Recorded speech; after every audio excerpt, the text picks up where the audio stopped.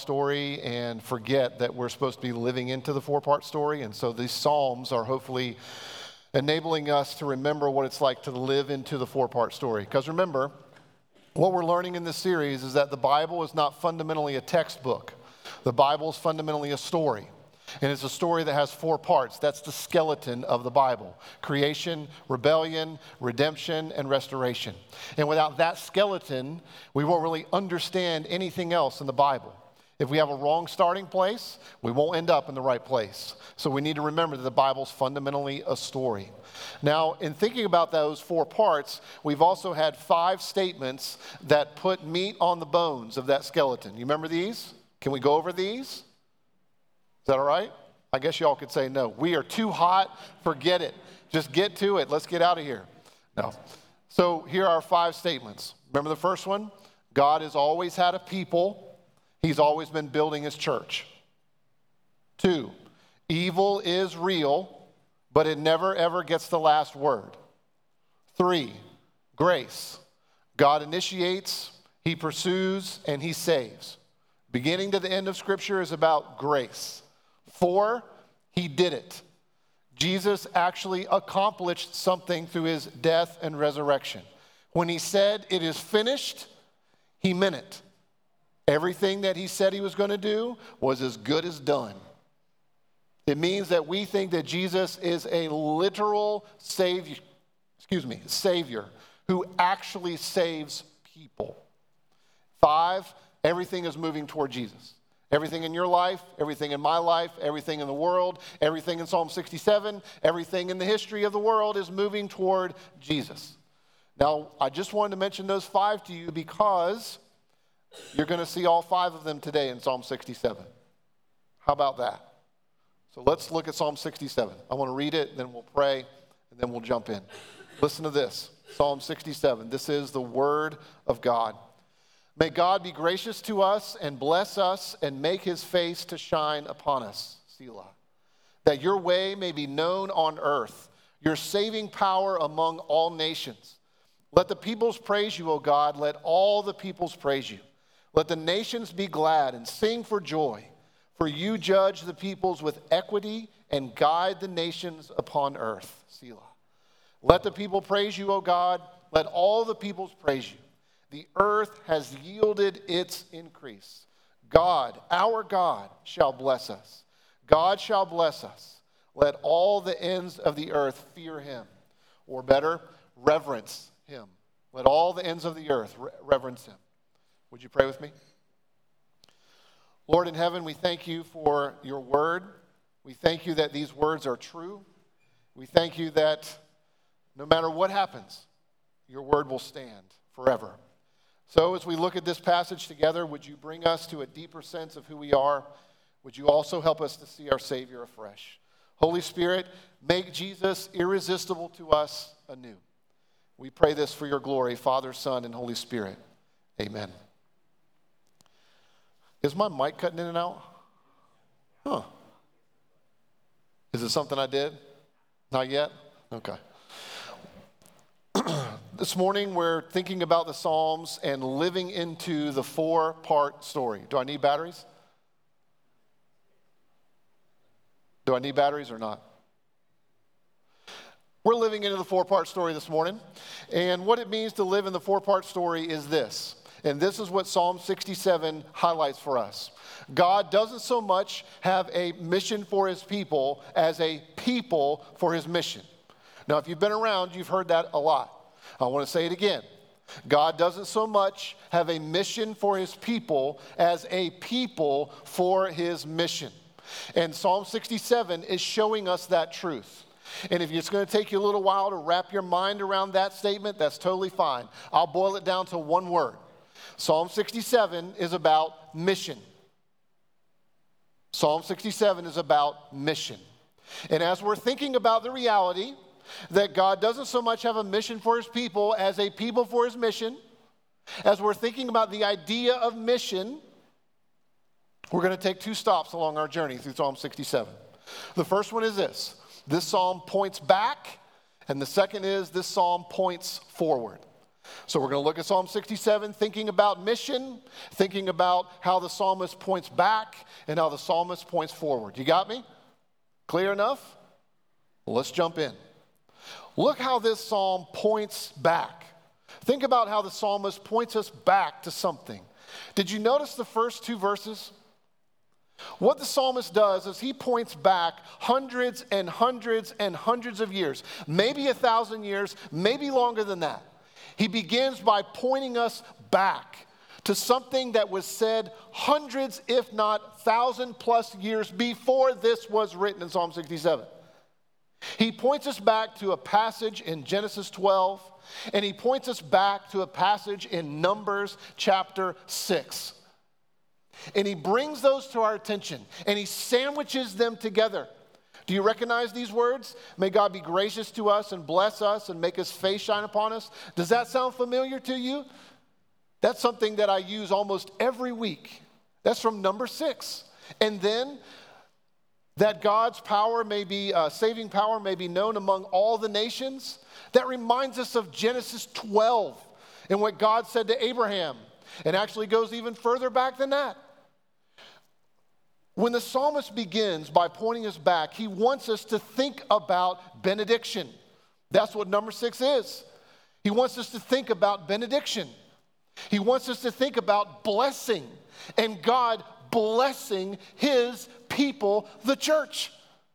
And remember, when that pronouncement is made at the end of our service every week, taken from number 6, and the plenty of other places that I use every now and then, God is blessing you, his people. And blessing is not a prayer. That's not what a benediction is. Benediction is a proclamation. It is a declaration.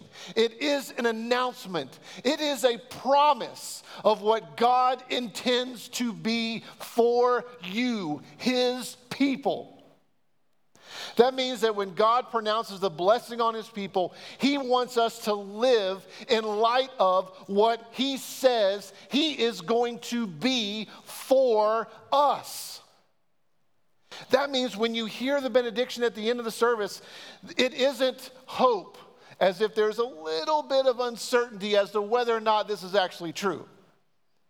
It is a declaration of what God intends for you and me. It's what God intends for his people and what he plans to do in them and to them and through them. Now, look at the specifics of what's mentioned in this benediction. Did you notice what's highlighted here in Psalm 67? We got 2 things that are highlighted about this blessing. 2 things that you can take to the bank.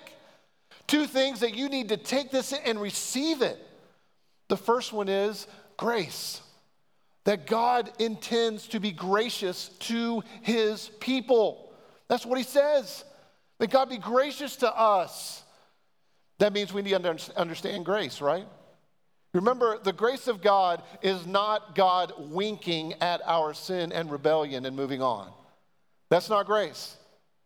The grace of God is not him winking at sin, winking at brokenness, and just keep on going. That's not grace at all.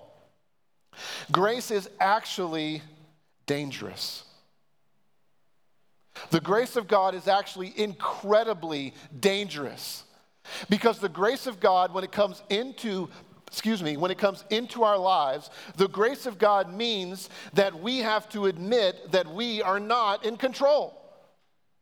So the grace of God is dangerous for us because it shows our pride, it exposes our desire for control, and the grace of God doesn't just expose that, it changes us so that we're willing to admit when we try to take control over everything. And the grace of God, when it works in our lives, means that we stop trying to take credit for everything.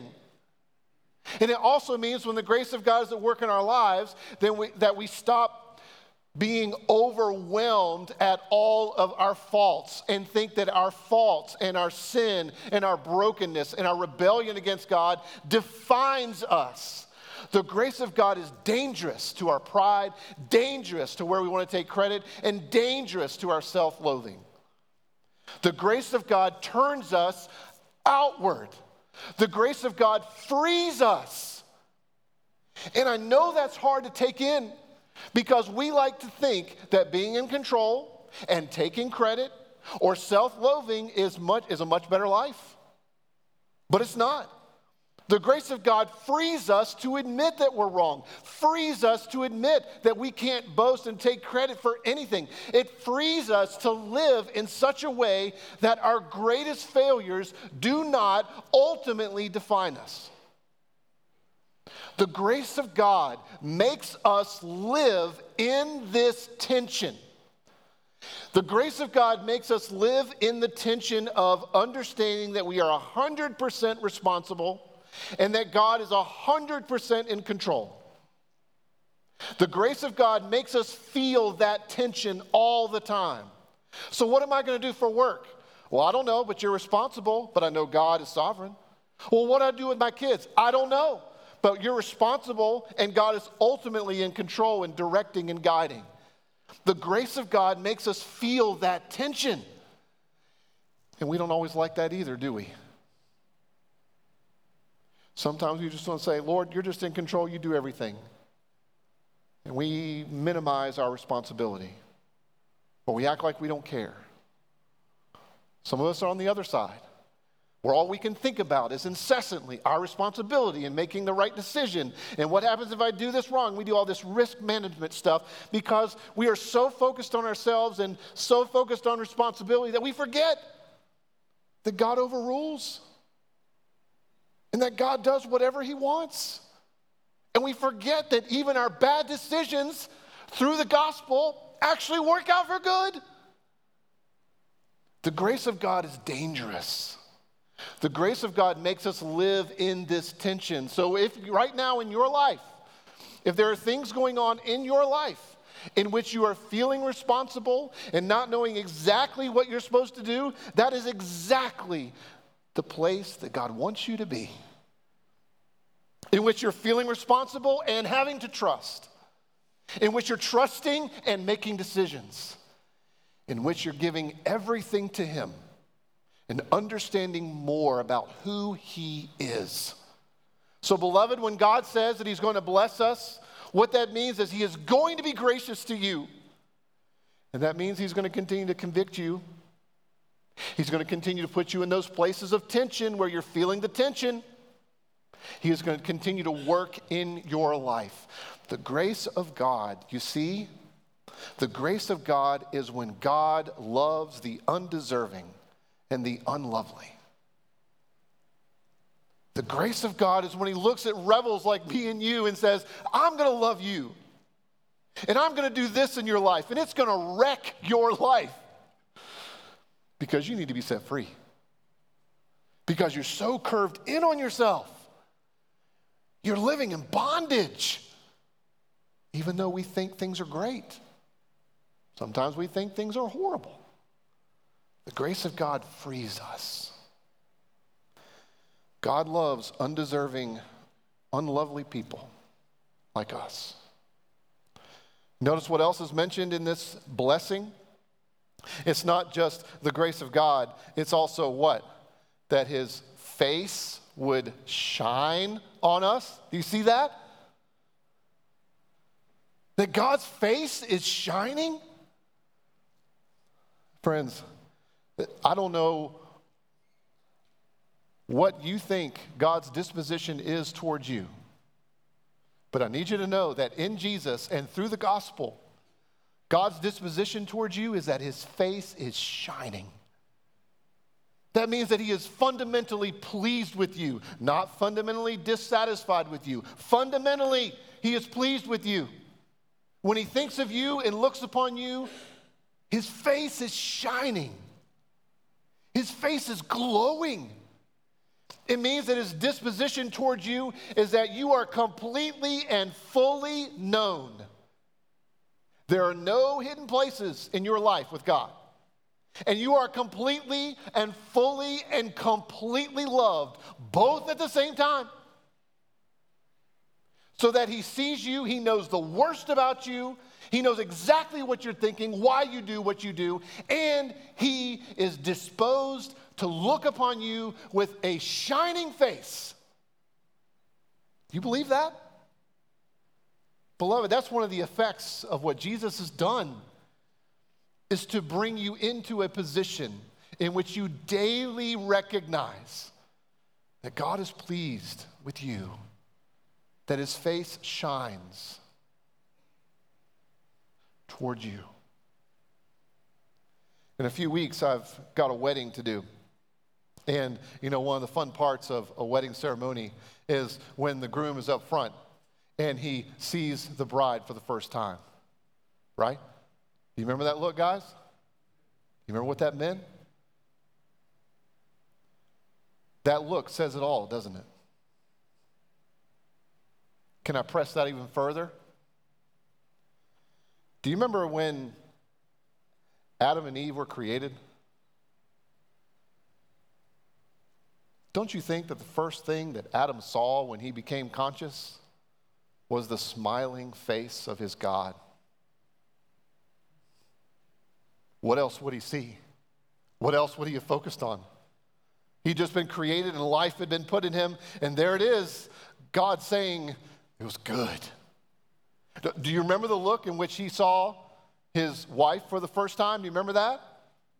Whoa, hoo-ah, something like that in the original. You get the look. Do you understand what I'm saying, right?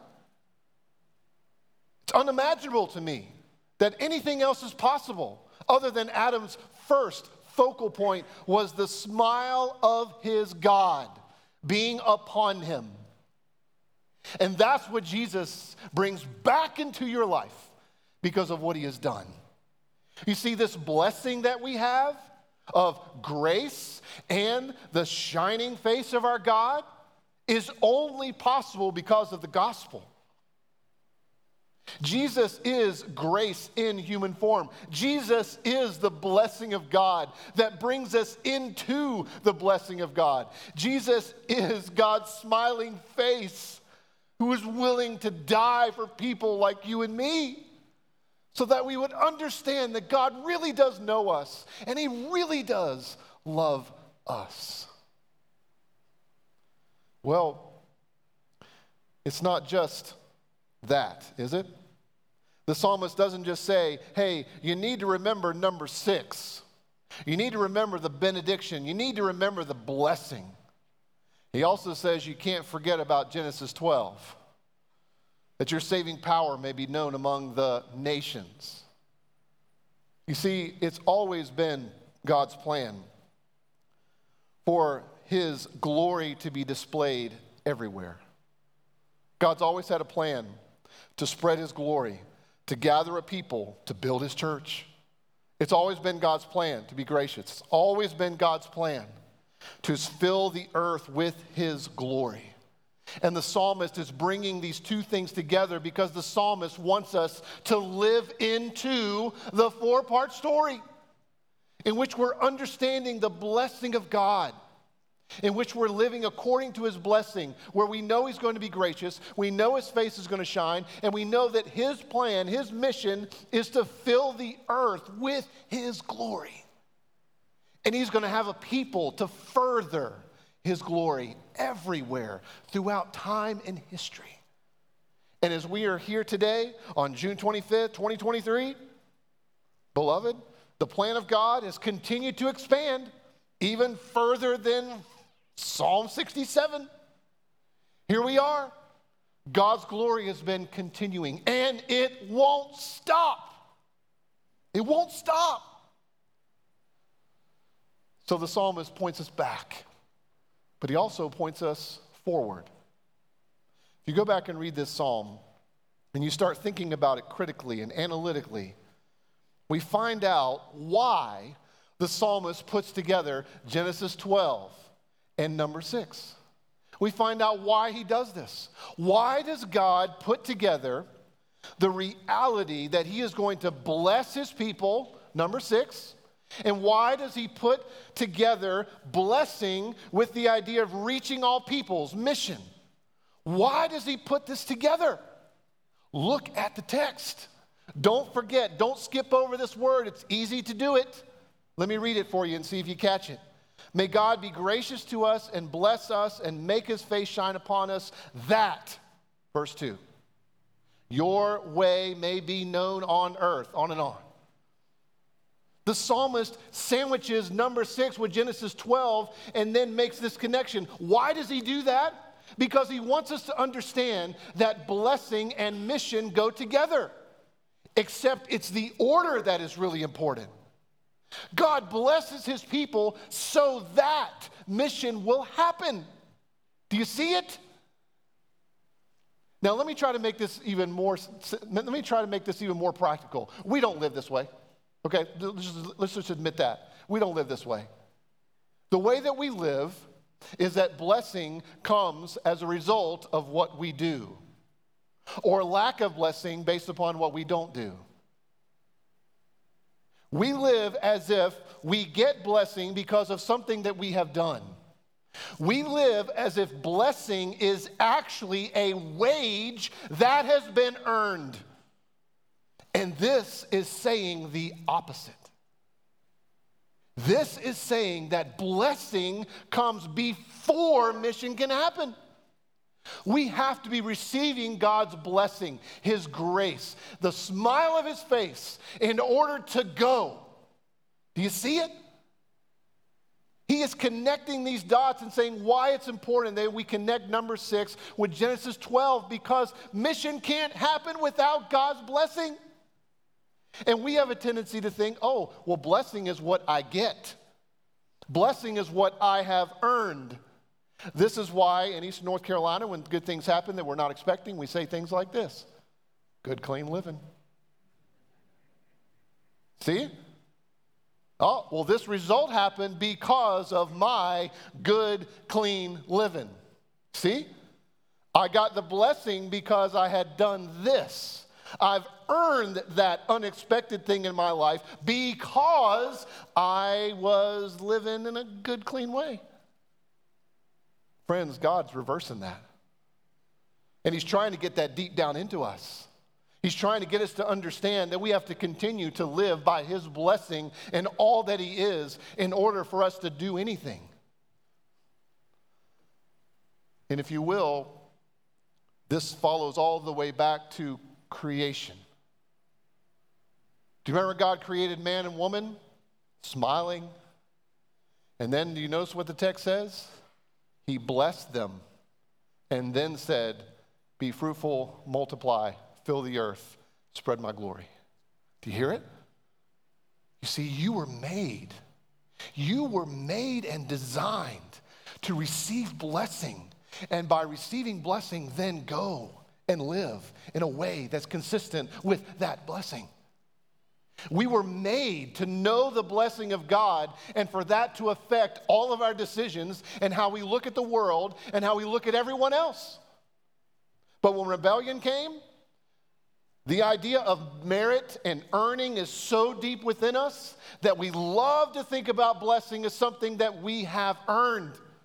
And God is reorienting us. He's redirecting us and saying, no, this is how you were made, to know my blessing. And because you know my blessing and you have my smile upon you, go. Huge difference. You see, the psalm is trying to get us to think about what would life be like if I really believed that God was for me. And on this side of rebellion, what would my life really be like if I continued to repent and believe and know that God forgives and has done everything for me in Jesus? It means that we could live every day waking up, actually believing that his mercies are new, that he really does love us, that he really cares, and that he's actually using us in our callings every day, in the mundane, simple, basic things of life, that God is using us. You see, we're the people that get to live from blessing. We're not the people that are trying to get blessing. We're not the people who are trying to earn something from God. We're the people who live in light of the fact that everything has been paid. And because everything has been paid, we don't have to worry about trying to earn anything. We just live from the freedom of what it means to know God and all that he is for us in Jesus because of what Jesus has done. Maybe that gets at you a little bit. I hope it does. And you notice when you read the text, there are actually two priorities for living this way. You see, priority number one is in verse 2, and the other is in verse 4. The first one is that what we have, our priority is a gospel-driven life. Look at verse 2. That your way may be known on earth, your saving power among all nations. It means that a priority in living our lives and going based upon God's blessing is that we're living a gospel way of life. That the gospel means something for us all the time. In other words, our relationship with God, the gospel is not that God's given us a new to-do list. It's that the gospel is this saving power of God, and his way is actually wrapped up in a person. And that truth is embodied in Jesus. That we actually live by truth. That we believe that there is something that is objectively true. And we believe that that is found in the person of Jesus and what he has done. So that the message of this way of life is not new things to do. The message is that, if I can get it down to the core, the message of God's saving power is that real historical events have happened through this person named Jesus. That the cross is a real historical event. The resurrection is a real historical event, is an event in history. That's the good news. And that event means that the cost has been paid. That's the message. That's the way of life. That's how we make sense of the world. That's how we understand where did we come from, what happened, what's going to fix it, and where are we going. It all hinges on these historical events in which the price was paid. That's what we have. That's what we live by. And it's not just that. It's that another priority for us is justice. Do you notice that in verse 4? That God, you're a just God. That you rule with equity and you guide the nations. Do you remember we talked about this when we went through Amos? The idea of justice in the Bible is comprehensive. It's the idea of protection. It's the idea of care. It's the idea of consequences. All that's explained and wrapped up in this talking about the justice of God right here. That God guides people like a shepherd. He cares for them. He protects. And there are also consequences for things that we do. So that our priority in living out the blessing of God and going and reaching people is that we have the gospel and we care about justice. Can't remember who ultimately said this, but do you remember this phrase? The arc of the universe bends toward justice. You ever heard that before? That if you live your life, there seems to be something built into the fabric of what it means to be a human being, that you kind of reap what you sow. That just kind of tends to happen. Now, you might want to call that karma sometimes. I wouldn't encourage that, but I understand people do. They live that way. Well, better do good so I can get good, because if I do bad, then bad things might happen. In other words, we have this sense that justice is a thing. And because of God, as a follower of Jesus, we don't just think it's a thing, it's a reality. It's a hope. That means that we don't have to fight for every little thing. It also means that we don't think justice will come through politics. We don't think justice will come through military power. And we don't think justice will come through the right programs. But it means that we want to be involved everywhere that we can. Because our great hope for justice is God. And one day he will bring everything into its proper place. All wrongs will be made right. All that's sad will come untrue. Everything will be as it should be. This is why it's a priority for us. This is why we care about the gospel and we care about people. Do you see the flow and the momentum of this psalm? It starts with God blessing his people. That leads to mission. God blesses his people, the church, so that the church will be active in spreading his glory. It means the church will be active in proclaiming the gospel and caring about justice because we have a just God. It means that this whole psalm is fitting together and creating for us a way to live into the four-part story in which we're understanding that God doesn't so much have a mission for his people as a people for his mission. And that leads us to this. When the psalmist points forward, he doesn't just explain to us how number 6 and Genesis 12 fit together. He actually tells us the tone of how it should happen. Did you notice that? Look at all the other phrases and all the other verses. The tone of this psalm is joy. The tone of this psalm is worship. The tone of this psalm is praising God. Do you see it? It's everywhere. It's throughout the psalm. Almost every verse has something in it about joy, something in it about praising, something in it about worshiping. When we receive God's blessing and go, we don't go and love others and try to reach others because of some position of superiority. We go because of joy and thankfulness and delighting and praising God. Remember, Jesus had to deal with this very same thing. There was a time in Luke 10 in which Jesus sent out his disciples and said, I want you to go. I want you to tell people the truth, and I want you to love them, and all the things Jesus said that I'm just glossing and paraphrasing. And then they return. You remember what they say? Well, Jesus, let me tell you what happened. We were handling demons, and we were seeing people's lives changed. And if it were in the 21st century, we would probably add things like, and you should see how many people that we have coming to our gatherings.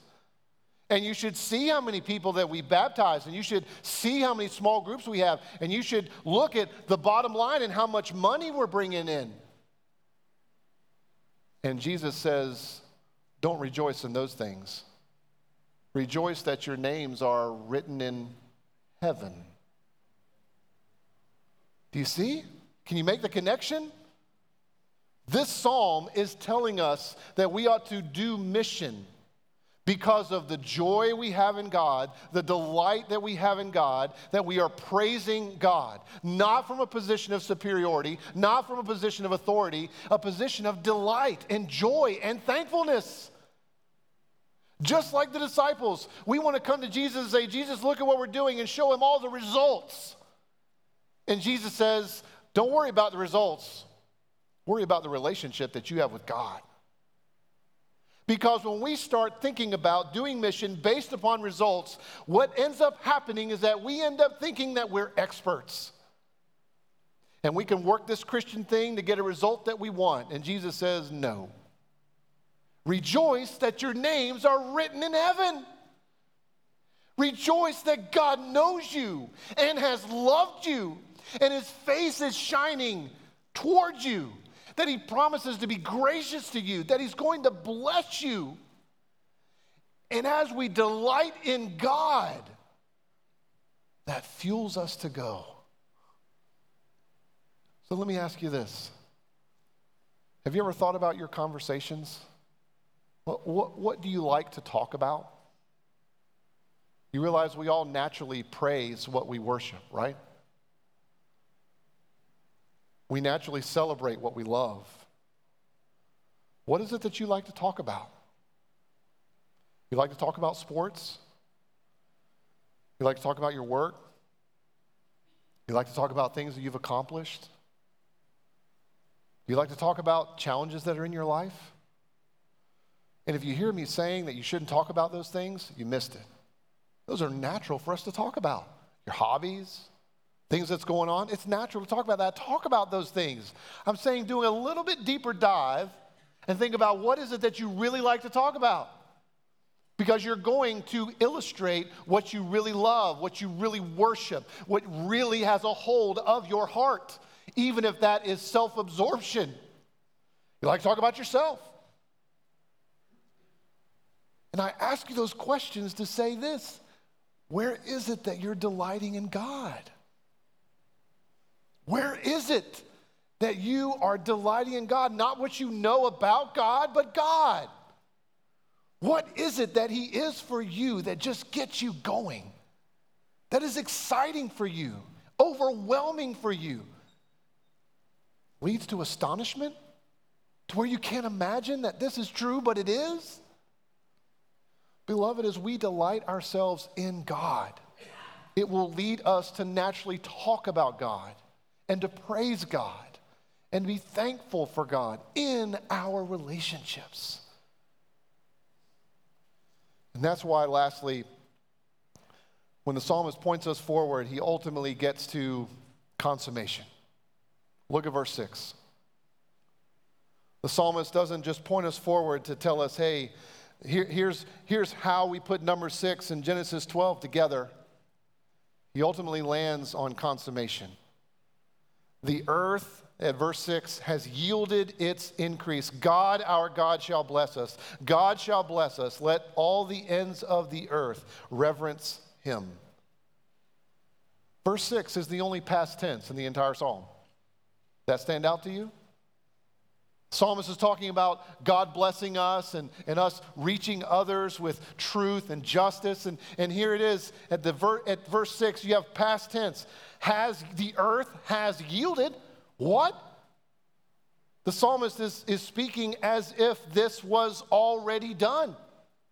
How in the world can the psalmist write that the earth has yielded its increase? There's a huge jump from the end of verse 5 to verse 6.